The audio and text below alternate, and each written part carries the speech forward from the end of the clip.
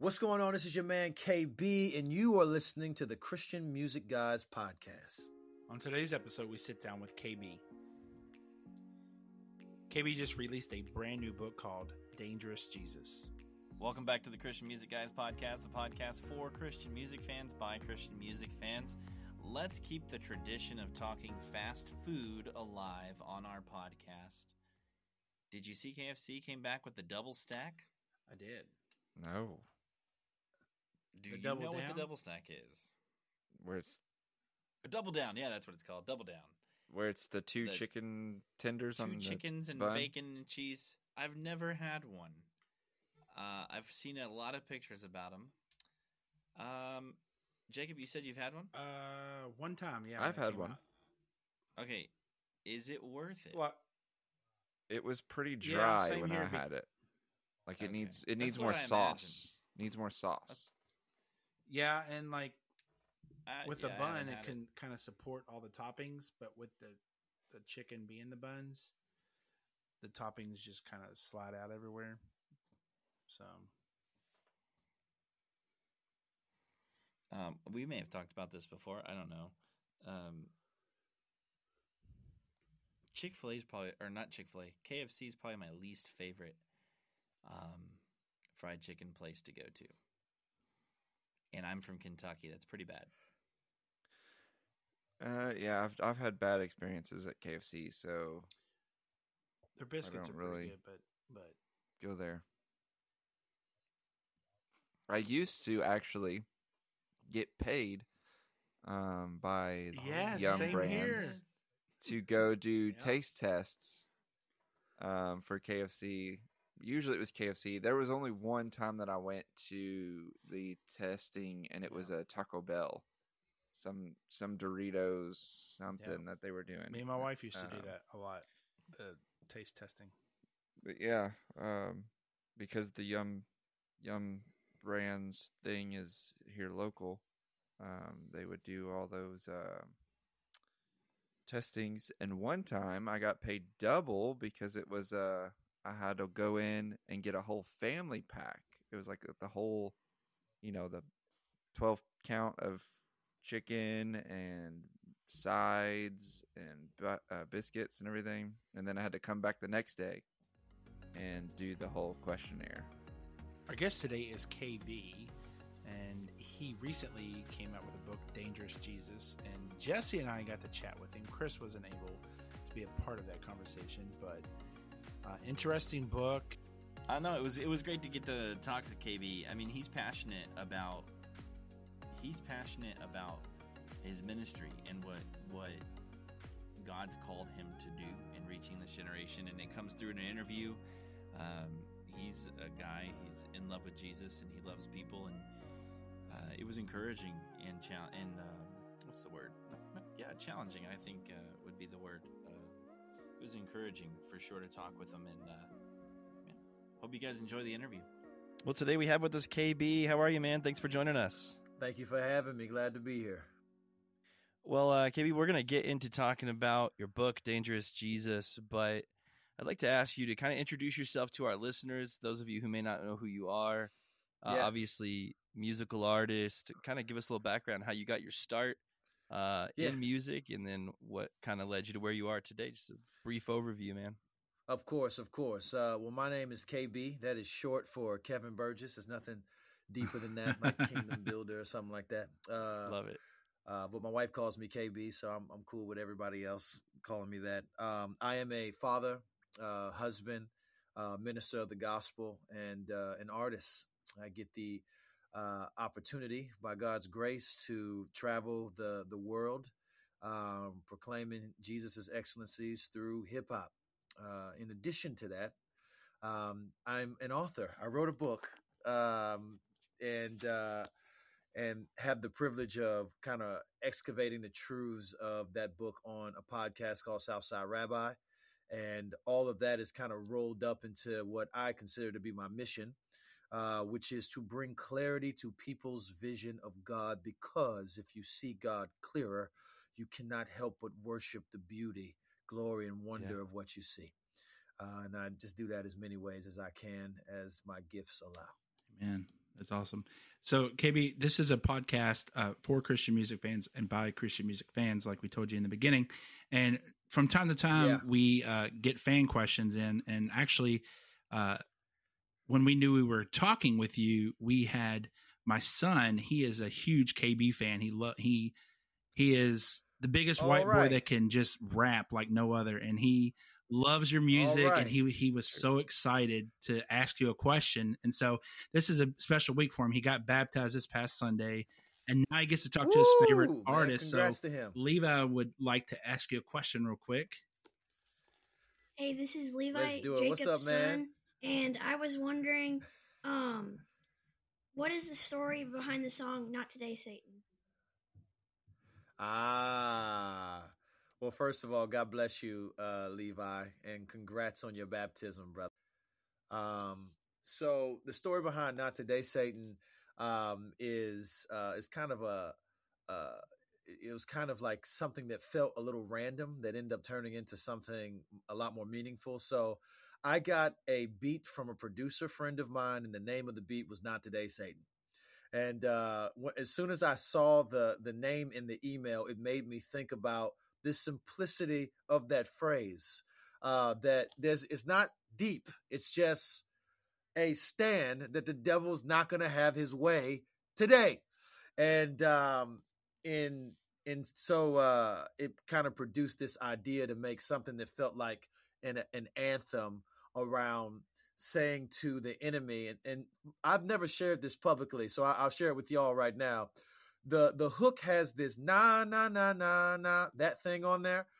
It's supposed to be like saying nah, like no, Satan, not today.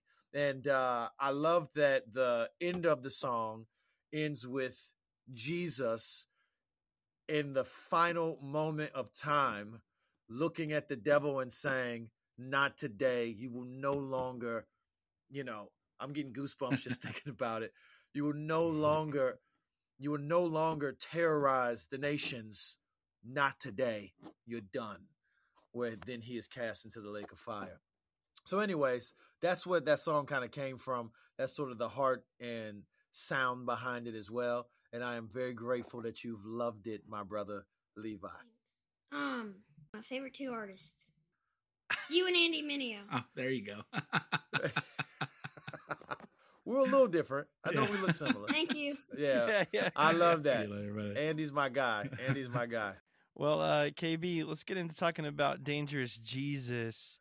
What prompted you to write this book? And I mean, why'd you decide? Why now? Why is the time to put this book out there? Yeah, so I've wanted to write for years, and by God's grace, the opportunity became more accessible and more real in 2020. The world was sort of shut down. We were not on the road anymore. And the Lord, by his grace, introduced me to a wonderful publisher in Tyndale. And they, particularly the sister that worked on my project the most, just believed in me and wanted what she had discerned from my voice. In fact, I was doing this virtual concert in 2020, and I had a VIP experience where I had one-on-ones with folks that kind of got the VIP package. And this sister at Tyndale, she bought a ticket to the VIP where we had 60 seconds together. And the Zoom opened. She came on. She said, "Hey, KB, love your music, but that's not what I'm here to talk about." And I was like, "What's up?" She said, I want to produce your book." And I was like, "That's crazy.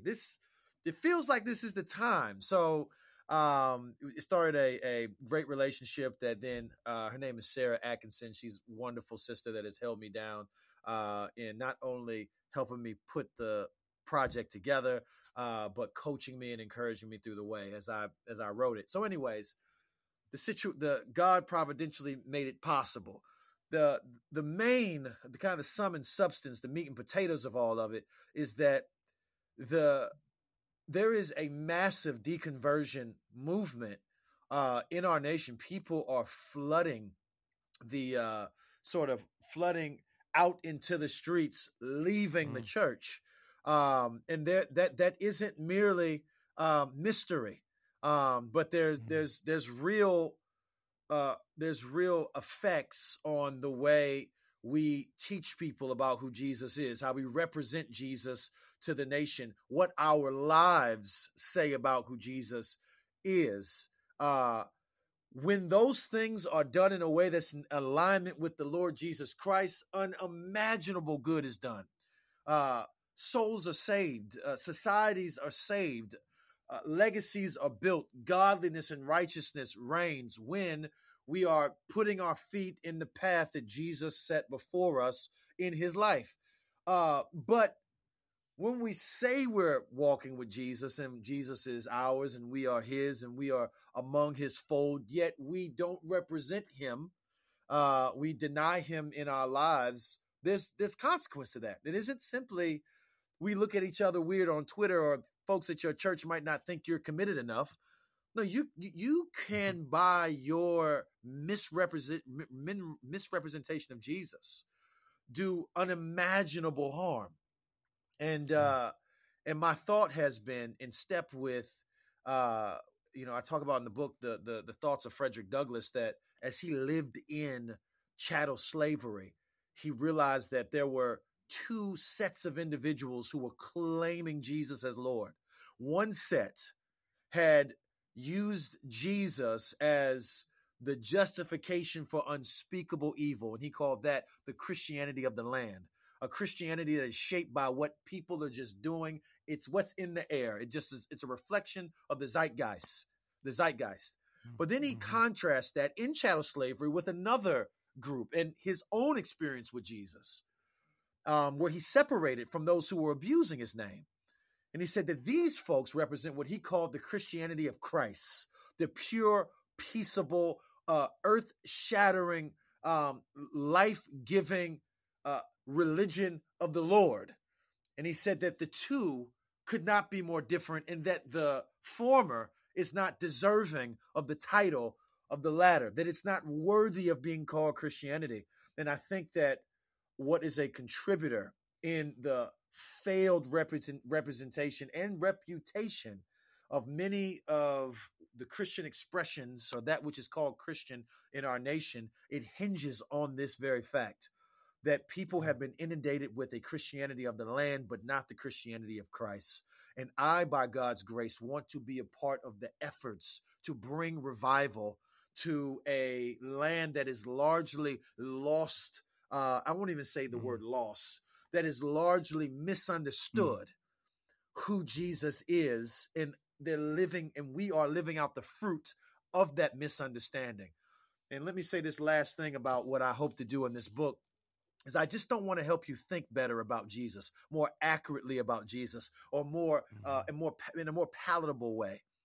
I want people to be introduced to the Jesus that transformed me, transformed people in my community. When I come to conversations with people who would critique Christianity as a whole, I want to go back and forth with you on what does the Bible say and what the Bible does not say. I want to rationalize and bring apologetics to the table, but make no mistake, I'm bringing to the table the life that God has changed undeniably, not just simply my life. I'm not just a kind of Lazarus in this world, but I'm looking at a community of people, a church filled with people, a city filled with people that God has done something for, as they have emulated his way and they have pursued and loved his will. God has stood up examples of what it means to be transformed. And what I'm saying is that is available to this generation. And I'm hoping that God would use this book as a means to remind people of who Jesus is and what Jesus does, and have them experience it as well. Yeah, as a youth pastor, I mean, you're hitting on so many things I talk about with my students. They'll mention something about Jesus, or they'll say something, and I'm like, no, there's this domesticated version of Jesus that a lot of Christians, we made him look so much like us, yes, that it's just like, it's not attractive. to someone who's really looking for something, and it's Sure. like, well, no, that's not Jesus. Like they'll say something or you hear something, you're like, no, that's not Jesus. Like That's right. That's some Yeah. counterfeit. Yeah. So yeah, I appreciate your Absolutely. message in the book and what you're hitting on there, man. Absolutely, brother. Yeah. You talk about it in your book, and you briefly mentioned this a minute ago, but before you met Jesus, before you got saved, you said that Christianity was just culture to you. And so can you tell us Sure. what you mean by that? Yeah, I think that it's Black culture, it's American culture. There is a understanding of what it means to be a part of our group. For the most part, it's pretty mainstream that you have some kind of affinity or even respect for Jesus. That's just what you do. I think particularly in the African American culture, up until recently, it was weird for you to be an atheist, or especially a Black public atheist would be strange. I don't care if you were out, no matter what, you could be far as the East is from the West, you could be from church and the things of God in your life. You still have a certain sense of reverence that to the Christian tradition. It was just, it's what my grandma was on, my mom is on. We go to Easter, we do that. That's in African American, that's in Black culture, but I think that's in American culture in general. For the most part, there's a kind of nod that you give to Jesus. You know what I'm saying? I even notice when people make fun of the church, I've been noticing this trend lately, that when they do make fun of the church, there's even a carefulness to still separate Jesus from the people that say they claim Jesus. They'll even use Jesus as a argument against someone who's not acting like him, even though they don't believe in Jesus. So there's this kind of, it's the air we breathe that at the very least, Jesus has some clout in the world. And I think that that's what it was for me. Jesus was just, he was just to be in the in group, to be not the weirdo in the family. I'm not going to be hostile towards Jesus. Then I also think that, I even think about the White House, for example. I'm kind of getting off here, but it'd be weird for most of American history to not have a Christianity preferring president of any kind. That they're not like, they might not be a Christian, but they're at least a sympathetic and somewhat supportive, almost every president to date. It's just the air we breathe. And I think what that creates is a space for people to turn Jesus into a mascot, and not necessarily the engineer or the owner of the team. And you know how it works with a mascot, right? So nobody has been down by 40, and then the mascot came out and gave some moving performance for the audience and for the cheerleaders, and for the mascot went into the locker room at halftime and did a dope little thing that inspired everybody and went and won the game. No, the mascot is typically a caricature of something that actually is real, right? So it's an alligator, but it's an alligator that walks and like a man and has more teeth or a longer snout, whatever it is. It's a caricature of an actual thing, and it's there not necessarily to change anything, but to support what we're already going to do. And that's what Jesus is for, when Jesus is basically segregated into a cultural figure. He is the savior of a civic religion where he acts as a mascot for the team, but he is not driving anything. He ain't coaching. He ain't owning nothing. He is simply there to endorse what we are going to do. And from time to time be a presence of joy, but to bring some joy in his presence being there, but nothing of meaning. And Jesus just won't get down with that. If you want to make Jesus a mascot, realize that Jesus, who is alive right now at the right hand of the Father, ruling and reigning and happy to bring joy, justice, peace, and salvation to those who trust him, that Jesus will leave you by yourself if you want to make him the mascot. He's not going to negotiate with you. You either have him as the Lord who brings the love in the world of of salvation and redemption that we love, or you don't have him at all. And the book is arguing that both of those realities are dangerous. To have the true Jesus in, present, working and moving things around, he's a threat to all that is evil. He's a menace to that that is malignant. He is a force for good, a dangerous good. But to have his name, but not his personhood and his presence, is another kind of dangerous that Frederick Douglass would argue makes people worse. It makes societies worse. It endorses and justifies the worst kinds of evils imaginable because you are using Jesus's face, but you're ignoring his voice and his walk. And that is a condition of the Christianity of the land that I am fighting to tear down. KB, you're going to be stepping on some toes now. Yeah. Oh, yeah.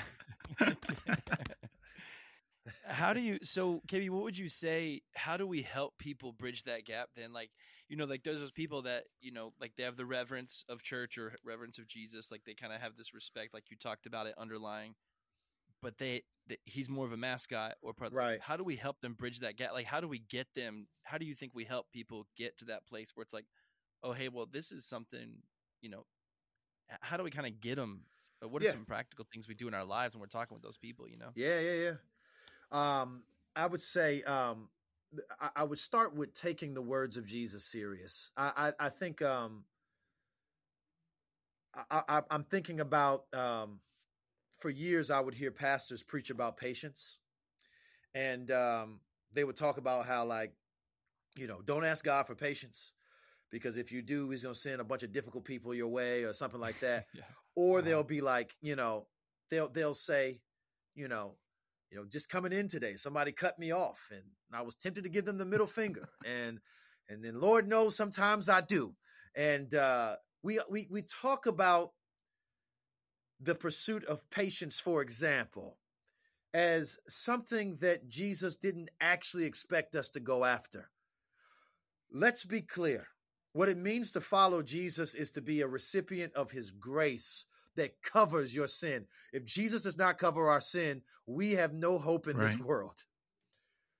But if you only understand Jesus as the parent that comes over your shoulder, when I was a kid, I would sometimes not even try to work on a problem because I knew that if I faked as if it was too hard to do, my mom would come and do it for me. Yeah. And I think in some ways you can bastardize grace, or you can misappropriate grace to be the thing that there's no expectation for you to try this thing because he's just going to come over your shoulder and do it for you. You know what I'm saying? And just cover you. Lord, forgive me, and move on with your life.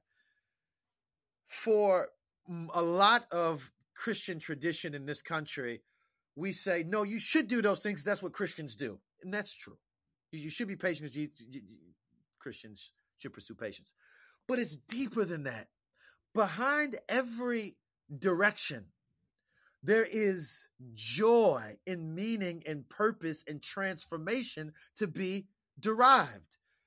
Think about patience, for example.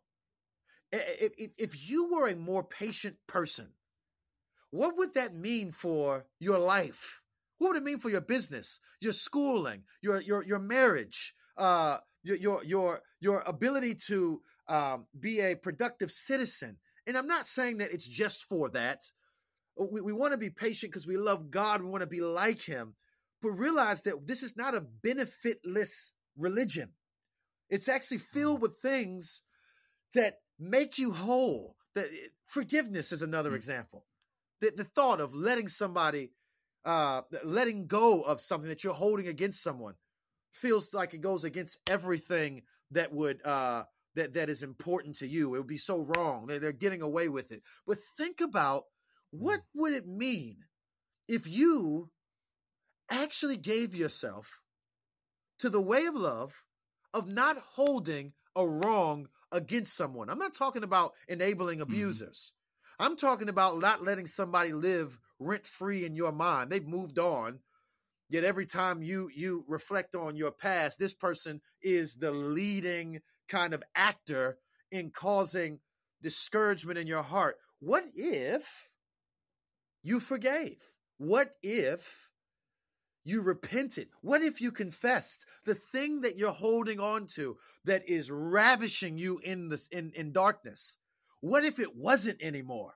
And if Jesus says that the pathway to get to freedom is through confession, transparency, and allowing people in to help you walk through that, what if you did that? There is only profit for us on the other side. And what I'm saying is starting at a place of, let's just assume that Jesus understands our frailty, our weakness, and our limitations. And the things that he is calling us into are not some superhuman, white knuckled, but it actually is a pathway to our own wholeness, which coincides with his glory. Take that serious. Read the Beatitudes with that in mind. Okay. And see if it might not open up a pathway for us to not only transform this world, but see our own lives transformed. Yeah. Right on. Yeah. Man, it feels like you listened to a conversation I had yesterday. With some people. And you're literally, baby. It's almost like you were listening to this conversation we're having. I'm like, man, I wish I would have recorded that. I'll play it back right now. You just feel like it's crazy. I love it. You mentioned, you do talk, speaking of culture, kind of like the culture we're in today, we're in this period of cancel culture, and you talk about how Jesus can't be canceled. I was wondering if you'd speak into that a little bit as well. Yeah. What you mean by that? What I mean by that is there have been movements to try to erase Jesus from the cultural landscape. And obviously, my man Friedrich Nietzsche was one of the chief, historical architects of the idea that God is dead. But the truth of the matter is Friedrich Nietzsche is dead. And God is very much alive. I'm if I'm not mistaken, Friedrich Nietzsche's home later, after he died and was gone, later became a place where they were translating Bibles. If I'm not mistaken, God has a way of outlasting those that say that he won't last. It just is what it is. And I think that's even a principle of life, that if things last, if we commit ourselves to the long haul. That's the long haul. That's marriage. That's ministry. Oftentimes, if you got a good product, that's business. Jesus will always outlast those who say he will not last, because his promises are not going to fail. They cannot fail, for he has underwritten them with his life. Since that's the case, unpopular, man, y'all about to get me in here. Oh, man, we got it. The lack of popularity, not being able to win the popular vote has never been an issue for Jesus. He didn't need the popular vote to turn the world upside down for 3 centuries. Out of this virgin religion came this worldwide phenomenon that at the very least, essentially every mainline religious expression outside of Christianity borrows to some degree from the ideas of Jesus. And I think that is a place of confidence for us, that if you lose trusting God, that you have not lost at all. You've only gained. That your quote unquote cultural losses are actually leverage for eternal gain for yourself. But it's also another crown, another jewel on the crown of confidence that this Jesus is worth so much, that he is of such value, that he elicits sacrifice and suffering to the praise of his glory and your own peace and well-being, because we are unshakable if our win is following him. You can't be canceled out of that. You can't be voted out of that. You cannot be manipulated out of that. If Christ is the gain, then what can't I lose? And that's, like I said, that's backed up with the fact that Jesus is just not going to take an L in the grand scheme of things. So that's, that's what I would, say to why you just can't cancel them. Yeah. So, looking at the church today, I mean, you're addressing a lot of issues in the church in your book. Yeah.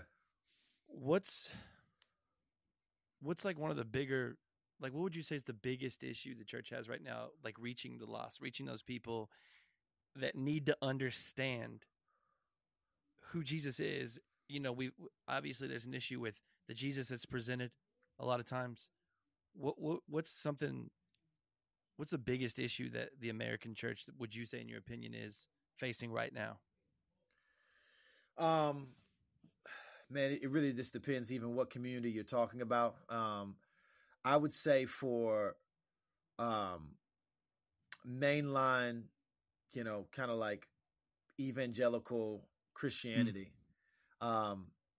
you're suffering a massive PR crisis right now that doesn't seem to be much of a concern for a lot of people. I think that because you've been able to make a facsimile of the world and create your own silos and your own industries and your own audiences and your own businesses and all of that stuff, who cares if the world doesn't see us as winsome? We got the people that are already on our team. So churches in a lot of ways are becoming an exchange of, I just slightly like the worship better up the street, so then I'll join that church. So growth is basically horizontal and not necessarily vertical. And I think since that's the landscape, not being bothered or concerned about that is a big concern for me, because it says to me that the goal is not to win our enemies, especially for my brothers and sisters that see the political landscape as essentially the litmus test on where heaven and hell is, or whatever's happening in the White House is basically what's happening in eternity, in heaven, in the kingdom. The folks that have given themselves to that, which we've seen a lot more vocality on that here recently, you seem to have missed that our greatest weapon is our love for God and our love for people. That is not a concession. No one's going to argue with me on that. And that's what I'm trying to do in the book. I'm trying to remove the mental assent that love God, love neighbor is important. I'm trying to center how you might practically and regularly emphasize and live that out as a means to win the loss, not just let the lost know where you stand. Because I think that's what we are. Yeah. We just want the lost to know where we are on the issue. I just want you to know you're wrong. And if I've done that, I've done my part. Right. That is not the sum and substance of loving. That is arguably a aspect of loving. But at the very least, it is an entryway that if there's clarity on where we stand, that's the start. That isn't the where we want to start and end the conversation. But there's a whole world of ways in which we might have a witness that sort of reflects the ways of the Lord Jesus with those in the culture, with those in the other side of the aisle, with those who are considered our neighbors, that we have to give ourselves to. The thing that is facing the church as a supreme issue is the same thing that Jesus said was supreme issue of the church of Ephesus in the book of Revelation. You have abandoned your first love. And unless you come back to your first love, I will have nothing to do with you.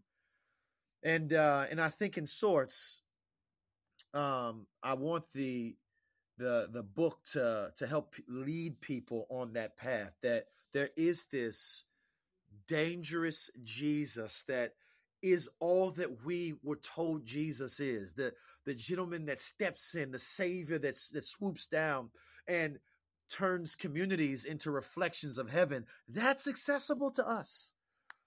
And instead of becoming a threat to good, which oftentimes Christians in historical battle after historical battle have become threats to good. I mean, we become threats to evil that preserve good and then bring people into an ultimate good, which is to be reconciled with the God that made them. You're talking about. I'm sorry, Jacob. It just makes me think of in the Chronicles of Narnia where they ask about Aslan. He says, he's not safe, but he is good. Yes, it's that's the Jesus that you're talking about, right? It's absolutely. He's gonna step on toes, but man, he's good. Absolutely. It reminds me, when I was reading your book, you talked about patriotism a little bit, and after I read that, I got to thinking, and I believe you said it in your book. Correct me if I'm wrong, but in layman's terms, Jesus. A lot of people compare Jesus as an American. He wasn't American. He's, when things happen in other countries like corruption and presidents and things like that, you never hear about it here. But when it happens here, it's like, oh Lord, and then all hell breaks loose, and everyone's like first to have their American flag. And what I've seen, KB, over the past 5, 6, 7, 8 years is people have taken patriotism as an idol, and that is before the relationship with God, and people are getting it wrong. Yes, you can be patriotic. Yes, you can love your country. Sure. But now you're taking patriotism and you're making it like a Christian thing, and for sure. I don't even know the word, but it's you weaponize. Yeah, it's pretty messed up that you're using that as your form, your identity in Christ, in which your identity of Christ should be not your love for your country. So, absolutely, no, I couldn't agree more. I think that, I'm a military kid. Yeah. So is my wife. I grew up. It's so funny when they were having all the debates around flags, when Colin Kaepernick was kneeling, and how angry that made people. And as I observed the conversation, I did it as one who grew up with what was called flag duty. So on base, I was responsible in elementary school of I was on the team that kept that looked after the flag that we raised and lowered every single day, and I remember even as a child having this reverence for the flag to the point that we never let it touch the ground. If we let the flag touch the ground, we got rid of it and got a new flag. There was a special way in which we folded it. There was there were gloves that one would wear, and where you would place it. There was a protection of that flag that I grew up with, that I still feel deeply to this day, that that I love this country. I've also been around the world. Yeah. I've been to I think about African American studies and all of the champions that have come from that have come from my tradition, and the different ideas of how we might bring restoration to the Black issue and issues of Black Americans, and all of the suggestions, and a lot of them, some of them, not a lot. In fact, it's not a lot at all. But some of them, I remember having a conversation with one brother that was basically trying to get us to leave America. Well, we'll leave America and find a piece of land somewhere else. And I'm like, brother, I've been to the somewhere else. There's a whole lot that can be appreciated here. And like folks like James Baldwin, who would say, no, I actually do love the country. My marching, my protests, my demanding that she live up to her ideals is not a hatred of the country. It's a loving of the country, in that James Baldwin said that I love this country. That is precisely why I must critique her. I want her to be better. And I think that the approach that we have is in that vein. It's in that tradition. Love your country, but don't let the love of your country stop you from or inspire you to hate others. Right. Don't let your love for your country make it impossible for you to hear how she's not New Jerusalem. You're not in heaven. You would expect for there to be, frailty and fallenness and challenges and disobedience. Jesus saves people. He didn't die on the cross for the idea of your country. Right. The goal of the kingdom project is to make the kingdom great. And where that might intersect with your country, amen. But never lose sight that God's nation, God's people, they exist as a global reality, right. A universal. He's bigger than America. America is an empire that I hope thrives, and I fight for its well-being. That's a very biblical thing to do. But at the same time, God is not beholden to the success or failure of America. Yeah. America, as far as redemptive history is concerned, will be a footnote on the page of the book that God is writing. At the end of the day, the story is about the nation that he is creating out of the people that he is saving through the gospel. And if that is not a priority to you, if that bothers you, then I'm afraid that you might have slipped away from the kind of love for country that turns into the idolization and worship of country. And that we cannot have if we expect for God's presence to be with us in transforming the country itself. Yeah, absolutely. Agreed. And you hit on, you travel, you've been to a lot of churches, been around the world, and you're just kind of hitting on it a second there, where it's like, it's a worldwide thing, right? There's so many different cultures. Right. There's so many different, so my wife's from Mexico. I lived in Mexico for a few years and served in church, and nice. my relationship with God changed in a way, not because I was a missionary necessarily, but this thing of like seeing a different culture worship God in a different way without the American background in it. Yes. And it was like, man, this is crazy. And then I would go to like Peru or China or wherever, and I'd see Christians worshiping God way different than what my experience with God was. And it's like, you get a bigger picture of who God is, and you're like, man, and then when you read Revelation and you see all the tribes and all the nations worshiping, Come you're on, like, brother. It becomes and you get this, right? Because you travel, you go to place to place. I always tell my friends, I'm like, or people that I'm discipling or talking to, I'm like, it's funny because I'll say like, well, yeah, I get it. I understand how that can be frustrating, whatever. I was like, have you ever been to a black church before? And they're like, yeah. And I'm like, you just got to try it, man. Like, go for it. Like it's so different. Like I'm like, you're so stuck in this. Like, God is not culture. This. Right. It's not like this, man. It's like there's a huge expression of believers and stuff. And man, I think I always encourage people. That's why, like, as a youth pastor, I'm always like, you got to go on this mission trip. Yeah, it's great. You get to serve people, but man, God does something in your, like, you view God different when you see him from a different culture's perspective. It's straight this up thing of like, I think that's huge. Yeah. It's powerful. That's powerful. I love it, brother. So, Kibbe, what's your hope when for people who read this book? Yeah. So I'm aiming in this book at two generations primarily. One is Generation Z, and the second is the millennial. I think that in both generations, it is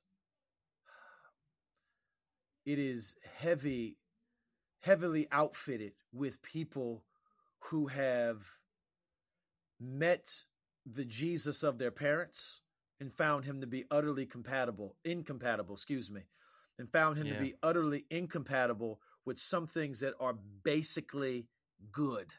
Things that are, when I say basic, I mean that in the sense of like, people shouldn't be harmed, right? Like that's a basic tenet of human flourishing, which I believe is endorsed heavily in Scripture. No matter where you are sexually, no matter where you are racially, no matter where you are in terms of who you voted for politically, that there is a commitment. Lovers commit themselves to humanity in a way that it is desiring of a level of protection. Now, I understand that people will begin to extend who should be protected, whose priorities should be centralized. I think in the pro-life and pro-choice debate, there's a lot of argument among definitions. But I tell you this, is that I believe that Jesus is calling us to be a reality of not just counterculture, but other culture.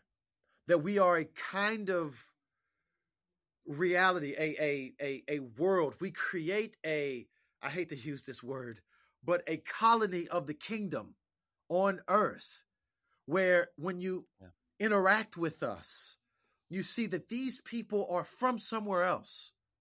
And I think that is at the heart of what the generations that I'm aiming at the heart of who they are is a longing to be a part of something like that.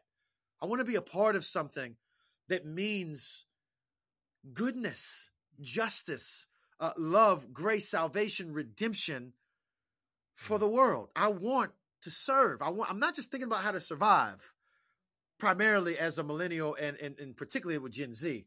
We're not at war, fam. Like we're not getting drafted, and I hope that doesn't change soon. But there's a peacetime reality where people are asking the questions that generation before us didn't ask. Who am I? What am I called to? How can I be a part of something bigger than myself? That baseline motivation gives us raw material that we can work with, because I have an answer. There's an African revolutionary named Frantz Fanon that was doing a lot of work in decolonization in North Africa. And he wrote this book that was basically discerning the issues of the African diaspora. We're not just talking about in America, but around the world, in the ways in which Europe has underdeveloped a people. And as he was weighing the ways in which there might be upward mobility, he hit this wall where he said, it feels like the only way for us to move forward is if there is the emergence of a new man, where the ethnicities and the different expressions and the cultures are able to collaborate and combine into something new. And when I read new man language, I go straight to Ephesians, where the scripture is clearly saying to us that the means by which the division ends is that the two becoming one in Christ, and that new identity becomes the supreme identity that all other identities are subordinate to. And my hope is to offer, perhaps in a way that people have not seen before, because they've been inundated with patriot Jesus or Second Amendment Jesus or money Jesus or swag Jesus or prosperity Jesus. All these different Jesus that people are like, I don't want that, and I'm with you. I don't want that either. But don't assign the misrepresentations, the caricatures, and the mascots, the stolen branding of Jesus. Don't assign that to this Jesus, because this Jesus can't be tamed, molded, or fit within your agenda. He has his own world that if you step into his world, you come alive. And I'm aiming with this book for those who are exhausted with the misrepresentations, those who are longing, they're thirsty for something real. I am in this book trying to introduce folks to that Jesus in these very specific, detailed, purposeful ways that would change their life and change this world. Awesome, man. Yeah. Thanks for sharing. I think, there's a huge difference between, millennials and Gen Z they're really good at finding, at noticing a fraud. And like when that domesticated Jesus, whichever version it is, when they see that, they notice a fraud, I think it's a timely message, man, because there's a difference between deconstruction and destruction. I think a lot of people get the fraud. They get the fraud, and they're like, "Oh, I'm deconstructing because the Jesus I thought was Jesus is not Jesus because looks so different." And they just take a bomb to their religion, or they take a bomb to their faith, and a wrecking ball, and they just leave the pieces there, And I think the authentic, dangerous Jesus you're talking about, right on. Just to say, I agree with you, man. So as we kind of start to land the plane, we like to ask our first time guests to play a little game with us to help our listeners get to know you a little more. It's like favorite things, lightning round type thing. You good? Okay. So we'll just name a category, and you'll just let us know what your favorite thing is in that category. Let's do it. All right, KB. So what is your favorite kind of food, man?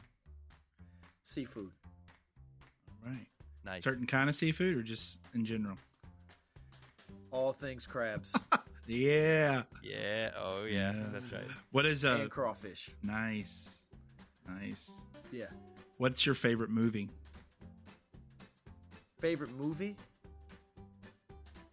Man, that's too hard, man.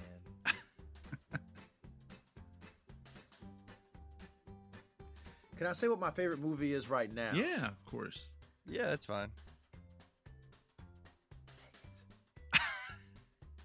That's even hard too. He's like, I'm gonna go with Shawshank Redemption. Okay, that's a good one. Oh man, yeah, that's awesome. Do you have a favorite show that you enjoy to binge? Yes, but it would not be a good idea for me to tell y'all what that is. All right, just say. Well, so we'll just go with VeggieTales. There's some language in that show that I can't endorse. Gotcha. The Chosen. No what is the joint that they're doing on Jesus? The Chosen. Yeah, binge Jesus. Chosen. I have not seen a single episode of that mug, but that's my favorite one to binge. Well, there you go. That's awesome. Love it. Do you have a favorite artist of all time? Ooh, favorite artist of all time. I don't have a favorite artist of all time. Okay. I do have some favorite artists, though. Yeah.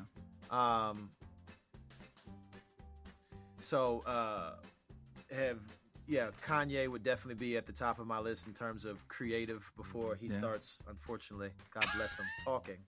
But the production piece, Kanye's up there. I'll give it to him right now. What do you think about his gospel album? The first one. The second one. I thought it was incredible. Yeah. I thought it was incredible. Yeah. I got to go to Sunday service in L.A. Awesome. Unfortunately, it was the day that Kobe Bryant passed away. Yeah. And I went to the Sunday service that night, and it was like an invite-only thing, and a friend of mine got me in. And in that season, I got to hear the songs live with that choir. Was just incredible. Amazing. And he didn't speak very much either. He probably, in the hour we were there, I think he was on for like maybe 2 minutes. But Kirk Franklin was there and shared the gospel with the industry. There's a bunch of non-believers in there. It was beautiful. So go ahead. Awesome. Do you have a dream duet? I know you've done some songs, like you got with Brandon Lake and Matt Redman. Do you have someone else that you're looking forward to working with? Man, I'm kind of intimidated by this duet, and he's also a friend of mine, and he's offered to work with me, but I was nervous because I was like, "You're too amazing." But John Bellion is probably I probably should have said him. He's probably the most creative, most creative person that I've ever met that I know. That brother can do everything with his voice, with the keys. I mean, he's just with his pen. He is the zenith. That brother's got it in full. So definitely John Bellion. That'd be who I would want to do something with. That'd be a dream collab. We would look forward to that, KB. I might have missed my opportunity, man. This brother late, he gave me the opportunity, and I fumbled the bag, man. Do you have a go-to ice cream flavor? Oh yeah, cotton candy for sure. Cotton candy, okay. Cotton candy, that was easy. Do you have a favorite podcast? Southside Rabbi, baby. Southside Rabbi is my podcast. So. Nice. Hey, listen, you got to say that. You have a second favorite, like a Christian music podcast that you listen to? A second favorite, man, y'all's. There you go. The Christian Music Guys podcast, baby. There it is. And do you have a go-to Bible verse? Yeah, definitely. Psalm 73:25. For whom do I have in heaven but you? There's none on earth that I desire besides you. My heart, my flesh, my heart and my flesh may fail, but you, God, are my strength and my portion forever. Yeah. So KB, this will come out the week that your book releases, Dangerous Jesus. Can you tell our listeners where can they pick up a copy and the exact date? And then what else do you have coming up besides the book? Yes. So new album, Lord willing, this summer, June, following the book. And by God's grace, going on tour in the fall, pushing the Dangerous Jesus book and content. And you can find this book on Amazon. You can find it on Audible. We produced a audio book with it as well that I'm super excited about. It's not just me reading it, but it's an experience. It's a soundtrack.